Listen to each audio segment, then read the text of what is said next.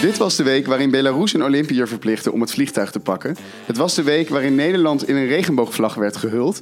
En het was de week waarin Nederland na 29 jaar weer in zijn gouden plak pakte op een atletiek onderdeel. Een sportieve week, een week vol aandacht voor tolerantie. Maar jongens, er gebeurde veel meer.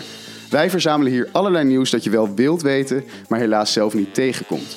Maar niet getreurd, bij deze podcast houden we je natuurlijk weer up-to-date. Dus negeer die pushmeldingen over weer een nieuwe medaille, want dit wil je weten. Ladies and gentlemen, we got him. Dat is toch niet te geloven? Dat is echt erg. Come on, we gotta be talking about text. Dat heb gestaan op Facebook. You are fake news. Goedemorgen, middag, avond of nacht en leuk dat je luistert naar weer een nieuwe aflevering van Dit Wil Je Weten. Ik zei het al, wij verzamelen interessant maar onbekend nieuws en jij luistert gewoon. We zitten weer met z'n drie vandaag. Mijn naam is Flip en ik zit hier met twee onwijs gezellige mensen. Welkom, welkom, welkom. Hallo. Hi Flip. Stel jezelf eens voor. Mijn naam is Bart. Ik ben Floor. Nou, dan weten we dat ook weer. Ja, nou, dat was het hele voorstelrondje. Precies, en ik ben Flip, maar dat had ik al gezegd. Hey Bart, gaan we het weer over de ruimte hebben vandaag? Natuurlijk. Mooi. Voor de trouwe luisteraar, die wist dat vast al wel. Ja, zeker. Die haakt nu af, omdat hij weet, godverdomme. Ik ben er ook, het is oké. Maar Floor, gaan we het ook weer over de natuur hebben dan? Ja, natuurlijk. Over de Maas. Voordat we die prachtige onderwerpen gaan bespreken, gaan we eerst eventjes naar de nieuwsquiz. Want in de nieuwsquiz, we kennen het allemaal wel, er worden 3 vragen gesteld. Wie heeft de meeste vragen goed? Nou, dat gaan we zien. Maar wie wint, die wint. En er is deze week weer geen prijs. Althans, misschien kunnen we doen dat degene die wint aan het rad mag draaien. Is dat een idee? Oh ja, dat vind ik heel leuk. Dan ga ik wel extra serieus nemen dit. Ik ga op het puntje van mijn stoel nu zitten. Ik zie het. Heel goed. Kom op Bart, Let's go. Nou, laten we beginnen.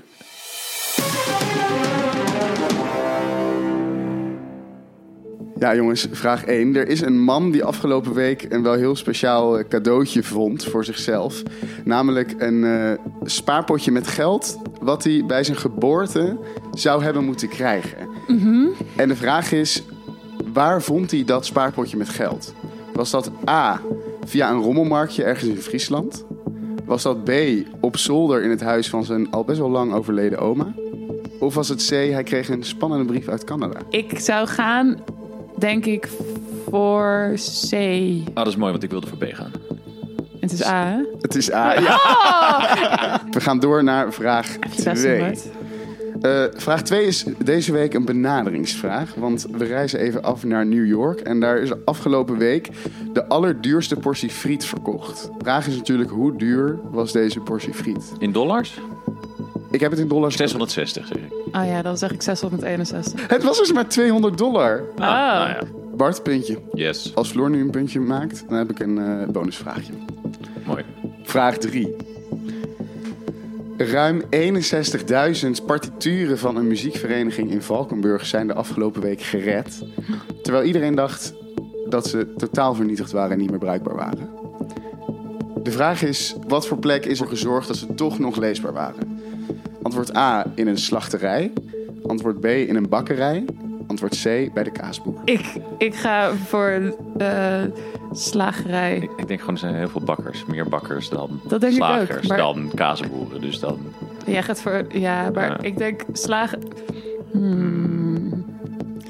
Verlos ons uit ons lijden. Oh, zeg je slagerij? Ik zeg... Nou, of ik zeg C. Ja, wat? Precies, dat is de hele quiz. Je had al een keuze gemaakt. Oké, jij zegt slachterij. Ja, slachterij. En jij zegt bakkerij, het is slachterij. Yes! Er was een oude slachterij. Het was dus door alle overstromingen waren dus al die muziekstukken helemaal nat geworden. En in een oude slachterij waren nog allemaal vriescellen over. En daar zijn dus die stukken ingeduwd. En daardoor is dus al dat water bevroren. En daardoor zijn dus nu die muziekstukken steeds weer een beetje leesbaarder en pakbaarder geworden. Nou jongens, het staat gelijk, hè? Hebben we dat door? Gelijk, dus er moet toch die bonusvraag moet aan bod gaan komen. En natuurlijk heb ik die voorbereid. Want afgelopen week was het niet alleen de week van de regenboogvlag. Het was ook de week van de Zwarte Zaterdag. De vraag is, afgelopen Zwarte Zaterdag op het piekmoment rond middaguur, hoeveel kilometer file stond er in Frankrijk? Ik denk 780 kilometer. 780.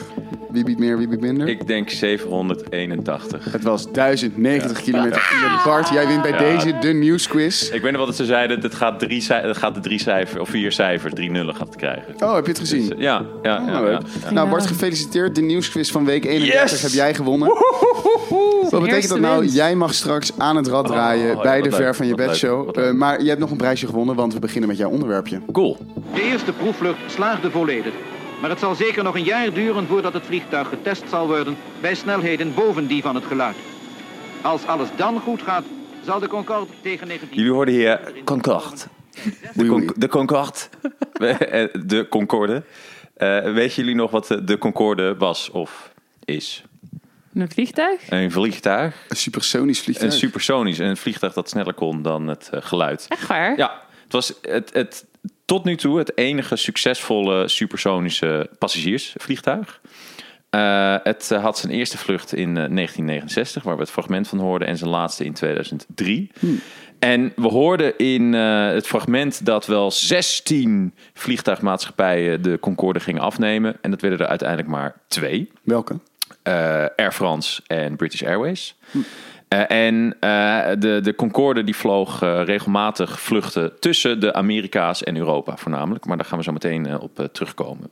Waarom alleen daar en waarom alleen maar 2 maatschappijen? Want waar ik het over ga hebben is dat het tijdperk voor opnieuw supersonisch vliegen misschien wel opnieuw gaat aanbreken. In ieder geval als het ligt aan het bedrijf Boom Supersonic. Boom Supersonic. Wat een Amerikaanse start-up is dat supersonische passagiersvliegtuigen, wat in Amerika trouwens ook wel Supersonic Transport of SST's worden genoemd, wil herintroduceren. Al zijn ze misschien niet de eerste met die herintroductie, want er worden ook wat business jets nu ontwikkeld voor supersonische reizen, maar daar ga ik het niet over hebben. Maar wel over dus belofte van Boom Supersonic dat zij met hun vliegtuigen in de toekomst alle vliegvelden ter wereld binnen 4 uur kunnen benaderen voor minder dan $100 en compleet duurzaam. Wajo. Ja, dat is een belofte, hè? Hey, waarom zijn we daar eigenlijk ooit mee gestopt met supersonisch vliegen? Of komt dat nog? Ja, nee, daar kunnen we nu wel op ingaan, want dat is ook een goed bruggetje naar hoe Boom Supersonic het anders wil aanpakken. Allereerst, supersonisch vliegen was of is altijd heel erg duur geweest. Want je verbrandt gewoon veel meer brandstof. Dus wat je zag was dat de Concorde... de tickets op de Concorde waren gewoon heel erg duur. Dus de Concorde was eigenlijk alleen maar first class only. Dus tickets konden wel tot $20.000 bijvoorbeeld kosten. Voor een enkeltje. Kun je veel, precies. Maar een van de belangrijkste dingen was nog wel de harde knal die supersonische vliegtuigen produceren. Denk maar ook aan straaljagers. Je hebt wel eens. Het is eigenlijk verboden bijvoorbeeld om boven het Nederlands luchtruim om supersonisch te vliegen. Dus als de luchtmacht ook bijvoorbeeld oefent, en ze oefenen in Nederland, dan doen ze dat ook nooit. Maar het gaat hier om het eerste supersonische passagiersvliegtuig, toch? Ja, weer sinds 2003. Sinds de Concorde inderdaad. Ja. En dat is ook de reden waarom Concorde minder succesvol was. Want er werd gewoon gezegd, die boom van dat door de geluidsbarrière gaan, hè, de knal die daarbij hoort, die is zo luid en die hoor je dus continu terwijl het vliegtuig voorbij raast. Hè. Dat is gewoon, want overal waar die langskomt hoor je de hele tijd een knal. Hij is voortdurend aan het boomen. Je hoort niet dat je de hele tijd dat hoort, maar je hoort, als hij overvliegt hoor je dus 1 keer bam. En iemand die 10 meter verderop staat, die hoort iets later die bam. En et cetera, langs de hele route. En dat was de reden dat bijvoorbeeld de Concorde nooit boven vasteland mocht vliegen. Of in ieder geval niet supersonisch mocht vliegen. Daarom vloog je alleen maar tussen de Amerika's en Europa. Maar hoe gaan ze dan nu met de Boom Supersonic, hoe gaan ze die boom dan voorkomen? Ja, dat is een hele goede vraag. Dus zij hebben inderdaad wat problemen te overkomen. Allereerst dus die Sonic Boom. Zijn er gelukkig niet wat testen geweest van NASA. En die hebben een soort heel lijp vliegtuig weten te produceren. Dat is gewoon met allemaal tierenlantijntjes eraan. Een of ander gek model. Die boom, die knal minder hard maakt. Waardoor de knal werd gereduceerd tot iemand die heel hard een autodeur bijvoorbeeld dichtgooide. Dat werd dan de boom. En ze gaan ook binnenkort een testmodel maken. Die heet de babyboom. Ze zijn echt ontzettend bezig met hun namen. Die gaat eind dit jaar het lucht in en daarmee gaan ze dit soort testen ook uitvoeren. Ook een manier hoe ze het willen oplossen is dat ze gaan een stuk hoger vliegen dan andere airlines hiervoor. En als je hoger vliegt, dan is de lucht ijler en dan verbruik je bijvoorbeeld minder kerosine. Mm-hmm. Maar ja, dan blijf je wel bij die kerosine, want we willen natuurlijk duurzaam. En ze zeggen 100% duurzaam. En wat zij zeggen is, we gaan op 100% bio-kerosine vliegen.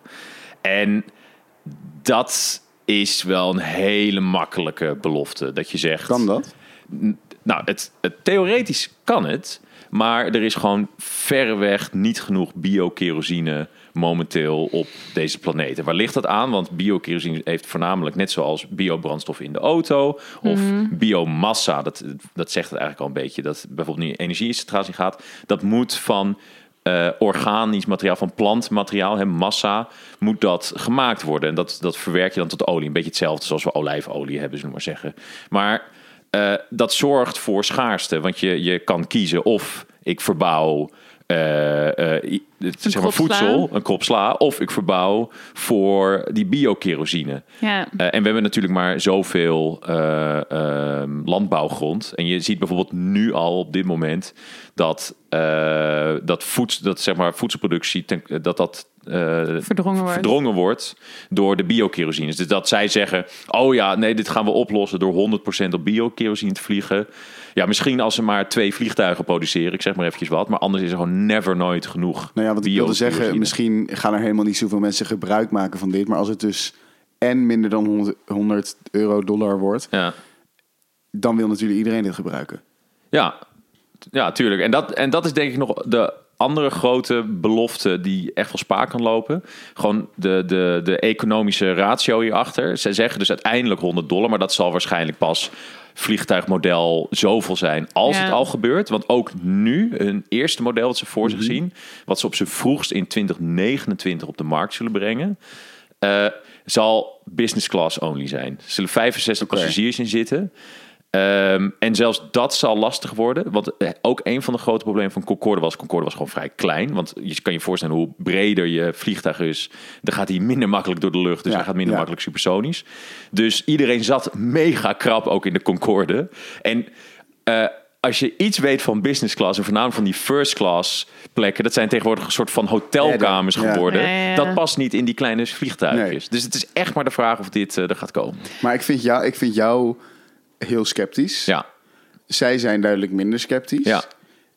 Als je over hun plannen leest, denk je dan ergens wel, ik snap wel waar ze vandaan komen? Of denk je echt alleen maar, jongens, denk eens na. Ik snap waar ze vandaan komen. Maar dit is de klassieker van ieder decennium heb je wel een bedrijf die het weer opnieuw probeert. Ja. Supersonisch vliegen. Maar er zitten zoveel barrières aan. En het is al een keertje eerder geprobeerd. En het enige vooruitzicht wat ze nu hebben dat anders is dan bijvoorbeeld met Concorde, is dat de techniek beter is geworden. Dus technologie is gewoon beter. Dus het is waarschijnlijk makkelijker om harder te vliegen, zullen we maar zeggen. Het kan waarschijnlijk wel ook efficiënter. Maar in een tijd waar we het hebben over waar duurzaamheid gewoon de kroon spant en gewoon met het jaar belangrijker wordt als thema, is dit gewoon best wel absurd. En het blijft erbij, dit zal nog steeds waarschijnlijk voor de lucky few blijven, zullen we maar zeggen. En de vraag is of die zelfs die ervoor kiezen als ze een hotelkamer in een vlucht kunnen krijgen die er dan 3 uur langer over doet. Dankjewel, Bart. Floor, we gaan naar jou.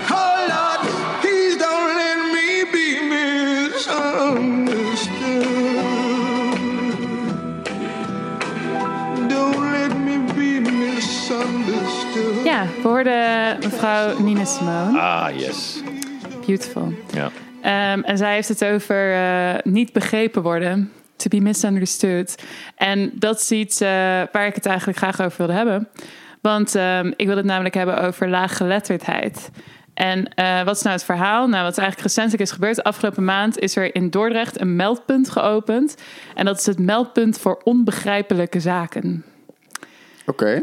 Ja. Daar zit iemand achter een loket en die... Het is een kliko, geloof ik. Een gele kliko. En eigenlijk is die in het gemeentehuis. En het idee is dat als jij een brief krijgt of iets ontvangt, whatever, iets geschreven is waarvan je zegt, ik begrijp er geen hout van, dan gooi je dat in die kliko en dan wordt er iets mee gedaan. En wat eigenlijk aan de hand is dat waar ik achter kwam, eigenlijk toen ik hier verder indook, is dat er gewoon best wel heel veel mensen in Nederland zijn voor wie dat de realiteit is. Hoeveel zijn het er?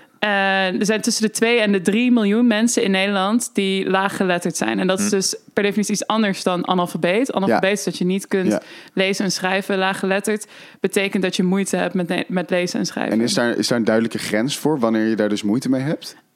Dat weet ik niet direct. Maar het is wel dat op dit moment eigenlijk het grootste deel van de aandacht gaat naar laaggeletterdheid in zijn geheel. Waar mogelijk analfabeet dan ook wel onder valt. Ja. Maar eigenlijk omdat dat probleem, wat mensen hebben die laaggeletterd zijn, omdat het zo'n grotere groep betekent, maar dat er wel echt heel veel problemen uitkomen. Dus wat je ook ziet, vaak hoor je dan terug van maar zijn dat dan niet ook allemaal mensen die niet Nederlands als eerste taal hebben? Maar er is dus meer dan de helft van die groep die Nederlands gewoon als eerste taal heeft. Dus dat zijn mensen die hier zijn opgegroeid, hier naar school zijn gaan, wiens ouders Nederlands praten.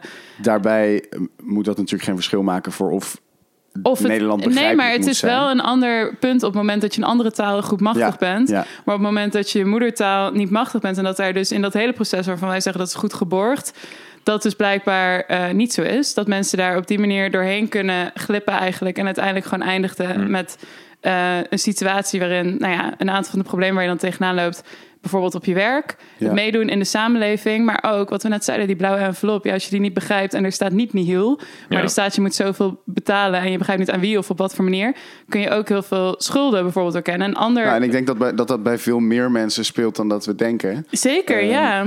Als wij met z'n drieën al zeggen, sorry, ik leg die blauwe envelop soms weer weg, omdat ik gewoon echt denk, ik weet nu zo 1, 2, 3 niet wat ik ermee moet. Ja, waarbij komt dat op het moment dat je ook nog dat je in die armoede raakt, dat er eigenlijk alleen maar meer blauwe enveloppen komen natuurlijk. Ja, en op het moment dat jij bijvoorbeeld in aanmerking komt voor een kindertoeslag of whatever, of allerlei andere bijstandssituaties, daar komen allemaal weer meer post van de overheid. Dus hoe meer je de overheid nodig hebt, hoe meer post je van ze krijgt, hoe meer onbegrijpelijke dingen. Dus daar zit ook wel een soort van cycle. En een interessante die ik daarbij ook tegenkwam is wat we natuurlijk recenter met fake news, nepnieuws. Dat zijn ook dingen, als wij nadenken over hoe herken je een phishing-e-mail bijvoorbeeld? Of hoe herken je dat iets wat je op Facebook ziet niet daadwerkelijk het nieuws is? Dat zit vaak in de taalgebruik. De manier waarop woorden samen worden gezet. Ja, hoe je wordt aangesproken. En dat zijn dus ook dingen op het moment dat je Nederlands taal minder machtig bent, het gewoon moeilijker is om te herkennen. Hetzelfde geldt voor reizen, openbaar vervoer, dingen niet goed kunnen lezen, de verkeerde, zo simpel zijn als de verkeerde kant op gaan op een bepaald moment. Dus eigenlijk, ik vond het heel erg interessant om hierover te horen van hoe groot dat probleem eigenlijk is. En waar we het ook al eerder in de podcast een keer over gehad, heb jij volgens mij, Flip, daar een onderwerp over gedaan. Waar ging dat precies over? Dat ging over of er op grammatica moest worden beoordeeld of niet aan de universiteit en in onderwijsinstellingen. Ja, dus dat zie je hier eigenlijk ook. Dus er was een groot artikel in de Volkskrant waarbij ze het eigenlijk hadden over wat zijn nou oplossingen om dit probleem op te lossen. En een heel groot deel daarvan werd eigenlijk naar de scholen gekeken. Dus dat was inderdaad, daar hadden ze het over begrijpend lezen en grammatica. In hoeverre lost dat nou eigenlijk dit op? Op het moment dat jij weet dat het woord die in regel 19 een verwijswoord is, hoe gaat dat je helpen? Als je de strekking maar begrijpt, is dan natuurlijk eigenlijk de boodschap. Precies. En dat is eigenlijk dus het probleem dat je ziet dat het functioneel lezen, dat bij veel mensen op een gegeven moment niet meer lukt. Terwijl dat dan eigenlijk misschien meer is waar je de focus op wil leggen. Dus hoe kan je dingen aan elkaar relateren en koppelen aan voorkennis die je al hebt. En er waren ook een aantal oplossingen over het curriculum, over het opleiden van leraren, van allerlei dingen. Maar wat ik eigenlijk heel erg interessant vond erin en wat ik niet echt eerder had gelezen was vooral over volwassenen eigenlijk, of meer over wat er daarna nog gebeurt om dit, wat je daarna nog zou kunnen doen om dit eigenlijk aan te pakken. Je bedoelt na het onderwijs. Na het onderwijs, ja. En een van de oplossingen die ze daarbij aanvoeren was eigenlijk zorg dat het nooit te laat is. Dus ga kijken in de samenleving wat zijn momenten waarop je dit kan gaan aanpakken of waarop je dit kan signaleren met name. Dus eigenlijk zeg je kunt heel veel bij de kern proberen aan te pakken en het proberen te kunnen voorkomen. Maar je hebt er ook heel veel baat bij om juist te zeggen, als het er al eenmaal is, zorg dan dat je een soort handvatten biedt. Ja, want er komt heel veel schaamte bij kijken natuurlijk. Ja, ik kan me heel erg voorstellen inderdaad. Ja. Omdat het ook iets is natuurlijk van, dit leerde je toen je kind was. Dus als je dit niet kan, wat ben je? Ben je een kind? Weet je, dat kan ik ook heel erg voorstellen dat mensen iets hebben van, ik ben nu echt te laat, ik mag nu ook niet meer toegeven. En ik denk dat je ook op veel plekken waar je dit tegenkomt, sta je tegenover mensen die je niet echt kent. Sta je bij de huisarts? Sta je toch ergens bij de trein... waar je heel snel moet handelen en geen idee hebt? Nou ja, maar bijvoorbeeld ook op je werk... ook met mensen die je wel goed kent, dus bijvoorbeeld collega's...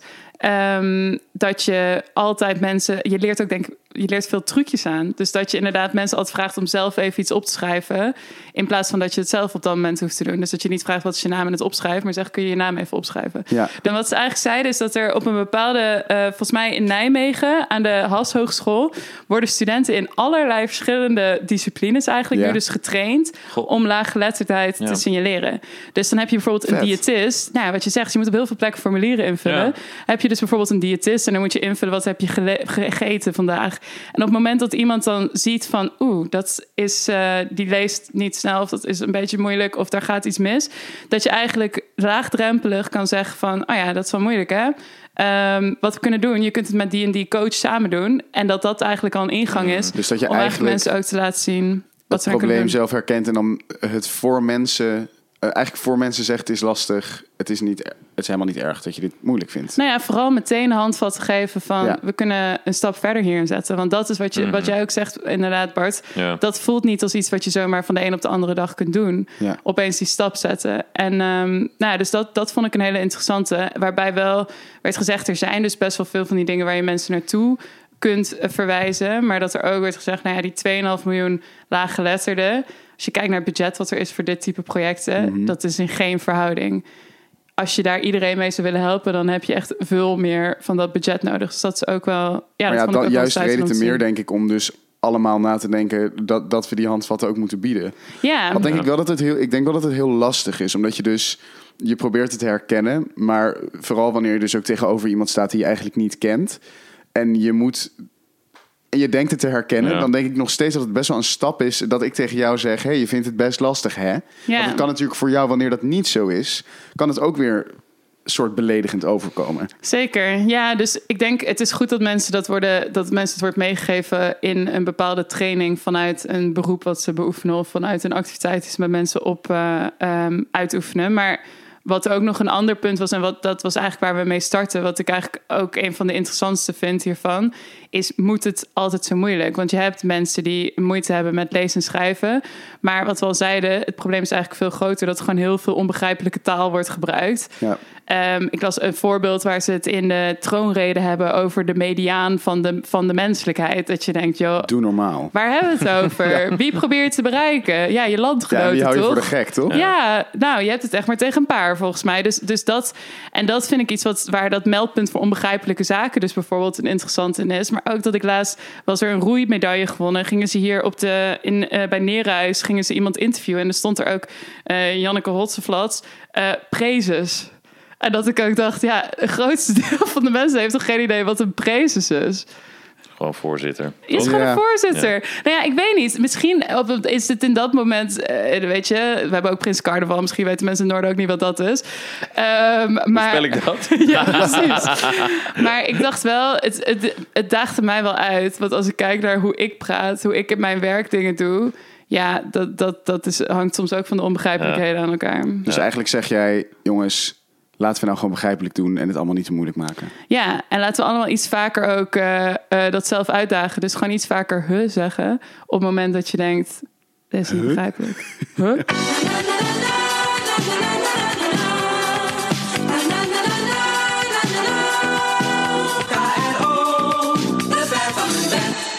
We gaan weer door naar de volgende rubriek. De wekelijkse rubriek van deze podcast. De Ver van je bed show. Ja, elke week reizen we af naar een mooie Nederlandse gemeente... en gaan we eens even kijken wat ze daar allemaal gedaan hebben en gaan doen. We hebben allerlei gemeentes al af. We zijn naar Lochem geweest, we zijn naar Gouda geweest. We hebben denk ik elke provincie al wel gehad. Oh, dat zouden we even moeten checken. Dat vind ik wel een claim. Ja. Ik heb het gevoel dat we heel veel in de Overijssel zitten. Ja, we zitten wel veel een beetje in de uithoeken van het land. Zou één provincie meer gemeenten hebben dan andere? Of zou dat netjes verdeeld zijn? Dat is denk ik niet netjes verdeeld. Misschien moeten we even een scatterplot van de gemeentes die we al hebben gehad op de socials. Volgende week weten we in welke provincie we het vaakst zijn geweest. Maar deze week gaan we ook weer naar een uithoek. We gaan namelijk naar Waadhoeken. En Waadhoeken, kennen jullie het? Waadhoeken. Nee, hoe spel ik dat opnieuw? Waadhoeke. Waadhoeken is Fries voor Waddenhoek. En dat is precies waar het ligt. Het ligt namelijk tegenover Terschelling. Precies aan de Noordzee, of aan de Waddenzee natuurlijk eigenlijk, in Friesland. Het is een gemeente die onder andere bestaat uit Franeker, maar ook uit het dorpje Tsumarum of Tsummerum. Het zijn allemaal hele kleine dorpjes en een paar jaar geleden is dat gefuseerd tot Waadhoeken. Waadhoeken telt ongeveer 46.000 inwoners. Onder andere ook Sint-Anna-parochie ligt er. Dat kent men denk ik wel. Die naam komt me altijd wel vrij bekend voor. Ja, die moeten we een keertje op het rad tegenkomen. Nee, die zitten we. Daar zijn we dus al. Het is die gaan we dus niet tegenkomen. Nee, precies. Nou ja, we komen hem deze week tegen. Maar een leuk nieuwtje, een geinig nieuwtje is dat alle kerken in Waadhoeken het afgelopen 3 jaar geen rioolheffing hebben betaald. Ik vond dat wel geinig toen ik dat tegenkwam. Want er is iets fout gegaan in de administratie. Misschien omdat het te lastig taalgebruik was. We weten het niet. Maar die moeten ze allemaal nog even terugbetalen van de afgelopen 3 jaar. Maar jongens, het nieuwtje waar ik het graag over wil hebben is dat er eindelijk weer een sportwedstrijd wordt georganiseerd na een jaar stil te hebben gelegen. Eindelijk. Door corona. We kunnen weer sporten, yes. Want Franeker, een van de steden uit de gemeente is, die maakt zich op voor de PC. De PC? De PC Hoofdstraat? Nee hoor. Nee, het is een hele andere PC. Dat is namelijk... Politiek correct? Misschien hè. De PC, dat is een kaatswedstrijd in Franeker. Als ik het goed heb, mensen die uit Waadhoeken komen, verbeter me alsjeblieft als ik het fout heb. Maar het is een soort rugbyveld waarin je gewoon heel hard die kaatsbal moet gooien. En dan moet je hem terugkaatsen van het andere team. En dan moet je hem steeds zo ver mogelijk terugkaatsen. Dus een beetje tennisachtige vibes. En het is dus, daar is het een hele oude sport. Want sinds 1854 komt menig Fries bijeen om te kaatsen. Vorig jaar is het dus voor volgens mij de 3e keer sinds 1854 niet georganiseerd. Maar dit jaar is het terug. En komende woensdag is het PC. En dan wordt er de kaatsbal die dus het hele toernooi wordt gebruikt, krijg je uiteindelijk als prijs, mag je die om je nek hangen. Oh, wauw. Maar dat is toch heel zwaar? Ja, maar ja, een prijs. Hallo. Ja, oké. Het is een prijs. Ja, maar om je nek? Ja, gewoon eventjes voor de foto of zo. Oké. En dan heet je de koning. Dat is de koning. Dat is de koning, ja. En we gaan woensdag zien wie dat wordt. Exciting. Bart, jij had de nieuwsquiz gewonnen, weet je dat nog? Ja, ik zet trouwens in op Anna. Maar goed, ga gewoon. Ja, van de parochie. Ja, dus ik sta hier al klaar met het rad. Ik zie het en je staat al behoorlijk te popelen. Dus geef dat rad een draai, Bart. Ik hoop toch heel erg dat het Sint-Anna-parochie wordt hoor, volgende week. Nou, daar gaan we. Hartstikke. Het wordt... Hengelo! Zijn er ook niet 2 Hengelo's trouwens? Je hebt nee hoor. Niet, of is het Almelo waar je de 2 van Ja, dat is Almelo. Oh, dat is Almelo. Oké, dan gaat het goed. Hengelo. Nee. Volgende keer gaan we naar Hengelo. Ik ben benieuwd. Hey Bart, je hebt gedraaid. Je mag ook gaan praten. Space, the final frontier. These are the voyages of the Starship Enterprise. Its continuing mission. To explore strange new worlds. To seek out new life and new civilizations. Geloven jullie in buitenaardse leven? Ik zie geen reden waarom niet, maar ik zie ook vooral geen reden waarom wel. Oké. Ja, ik ben ook een beetje agnostisch, om het in begrijpelijke taal te zeggen. Oké, dat is prima. Ik geloof er wel in. Fijn. En ik ga dus ook praten over buitenaardse wezens. Of in ieder geval, ik ga doorbouwen op een onderwerp waar Robert het over had in week 50 van deze podcast vorig jaar. Namelijk het boek Extraterrestrial, geschreven door de Harvard-sterrenkundige Avi Loeb. En die besprak daarin de komeet Oumuamua. En over die naam hadden we heel veel lol in week 50 met Robert. Vond Robert volgens mij wat minder leuk. We namen het niet zo serieus. Maar die Avi Loeb, deze sterrenkundige, die omschreef dat deze komeet die in 2018 langs de aarde vloog en nou niet bepaald een natuurlijk patroon van een komeet liet zien. Want die vloog voorbij en opeens maakte hij een bocht, een hele scherpe bocht en vloog hij weg naar Neptunus. Hij zegt in zijn boek, en dat werd ook wel beweerd, maar hij is gewoon overtuigd dat dat ding gebouwd moest zijn door buitenaards leven. En deze sterrenkundige die laat het niet bij 1 boek. En die is nu een projectteam opgestart. een onderzoeksteam samen met verschillende wetenschappers uit de Verenigde Staten, Europa en Japan. Echt een dozijn wetenschappers. Met medewerking ook van de medewerker van Microsoft, om zoveel mogelijk onverklaarde waarnemingen die door telescopen of door satellieten worden gedaan, om die te onderzoeken met de vraag: is dit wat we hier zien, hè, dus wat er dan wordt waargenomen, wat onverklaard is dit iets dat door buitenaards leven gecreëerd kan zijn? En dat doen we tot nu toe nog niet. Nee, nou ja, waarom die er een onderzoeksteam opzet, is omdat hij zegt van ja, in de wetenschap zeggen we eigenlijk al vrij snel, dat was bijvoorbeeld ook het geval met die Oumuamua, dit kunnen we niet verklaren.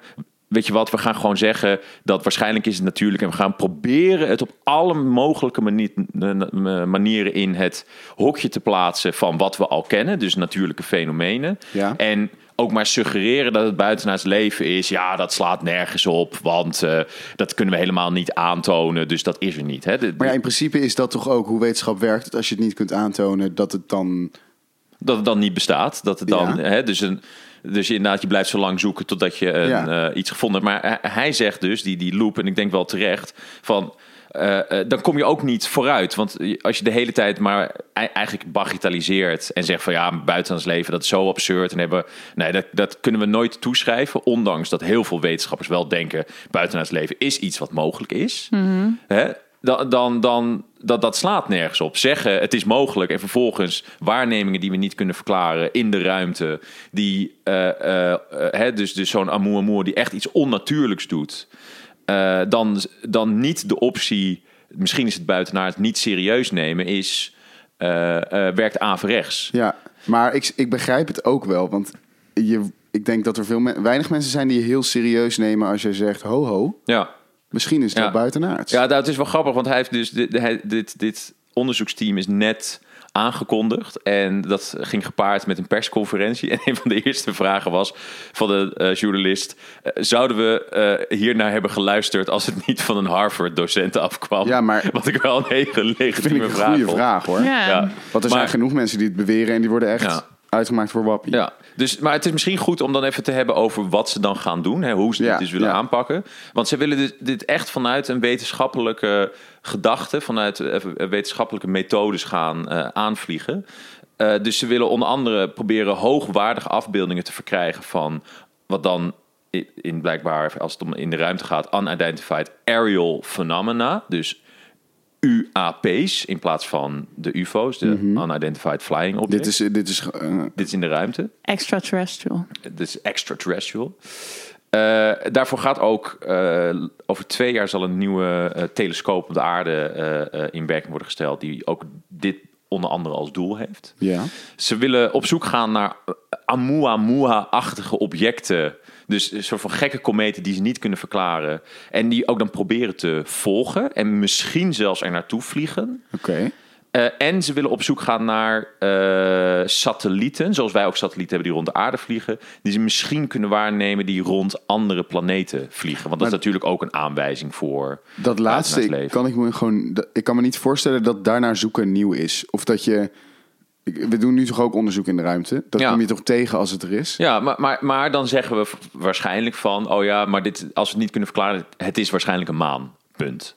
Een maan van een planeet. En zij willen heel specifiek dus... Het klinkt eigenlijk als steeds toch even nog iets verder kijken... Ja. In plaats van het luie opgeven dat we nu doen. Namelijk van die Oumuamua-achtige dingen volgen... waarvan we nu zouden zeggen... nou ja, ze zijn weer weg, het zal wel. Ik vind het ook wel interessant wat je zegt van aan de ene kant... het is iets, de Oumuamua is waarschijnlijk gebouwd door buitenaards leven. Mm-hmm. En nu misschien dat er ook wat satellieten rondvliegen. Dat klinkt wel alsof we er ook vanuit gaan... dat die buitenaardse wezens dan best wel vergelijkbaar met ons zijn ontwikkeld. Ja, dat is goed dat je het zegt, want dat hoeft natuurlijk niet. Dus wat hij ook zegt over die Oumuamua bijvoorbeeld... dat die vloog zo langzaam dat het best mogelijk is... dat die al miljoenen, misschien miljoenen jaren aan het rondvliegen is... en al gewoon eeuwig door de ruimte gaat. Wie weet waar naartoe... Maar dat het dus ook gewoon een hele oude satelliet zou kunnen zijn. Oké, en het zijn dus vanuit over de hele wereld zijn het allerlei wetenschappers. Ja. Waren zij al een pact of hoe zijn zij samengesteld? Ja, dat is goed dat je het zegt inderdaad. Want die loop inderdaad, die heeft ze allemaal bij elkaar getrokken. En het orgaan waar ze dus nu onder gaan werken, of de naam, dat heet het Galileo-project. Mm-hmm. Vernoemd naar de oude sterrenkundige, hè? De Galileo Galilei. Ik ben benieuwd. We gaan het zien. Floor, we gaan naar je laatste onderwerp.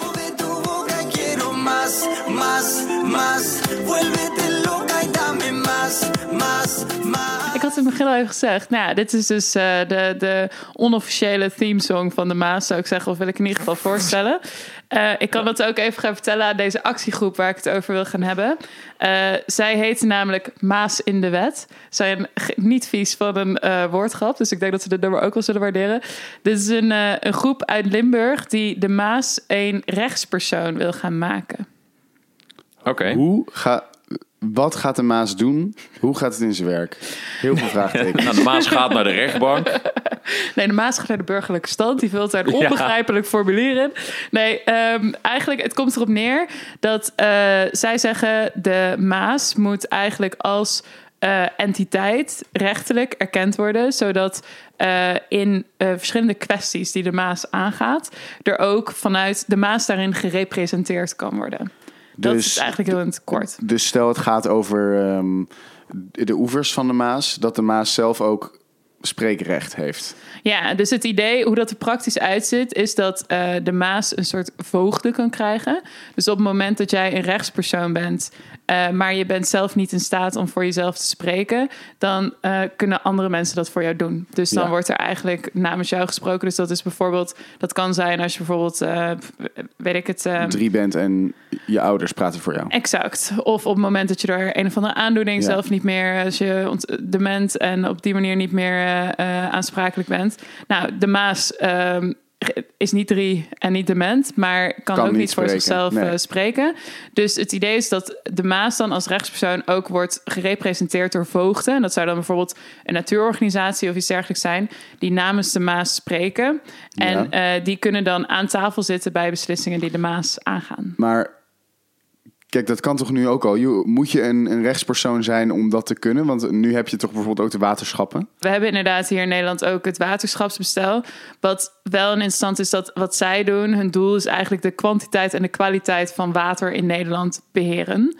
Wat eigenlijk ook al wel in doorklinkt, dat niet alleen maar is de belangen behartigen van de Maas, zo gezegd. En het idee is dus dat er op het moment dat je dit zou doen, dat je meer vanuit ecologisch belang gaat redeneren. En dat het niet meer gaat over per se hoe bewoonbaar is het, hoe veilig, maar ook wat is het beste voor de rivier. En wat wel interessant is dat de Maas daar niet de eerste rivier zou zijn bij wie dit gebeurt.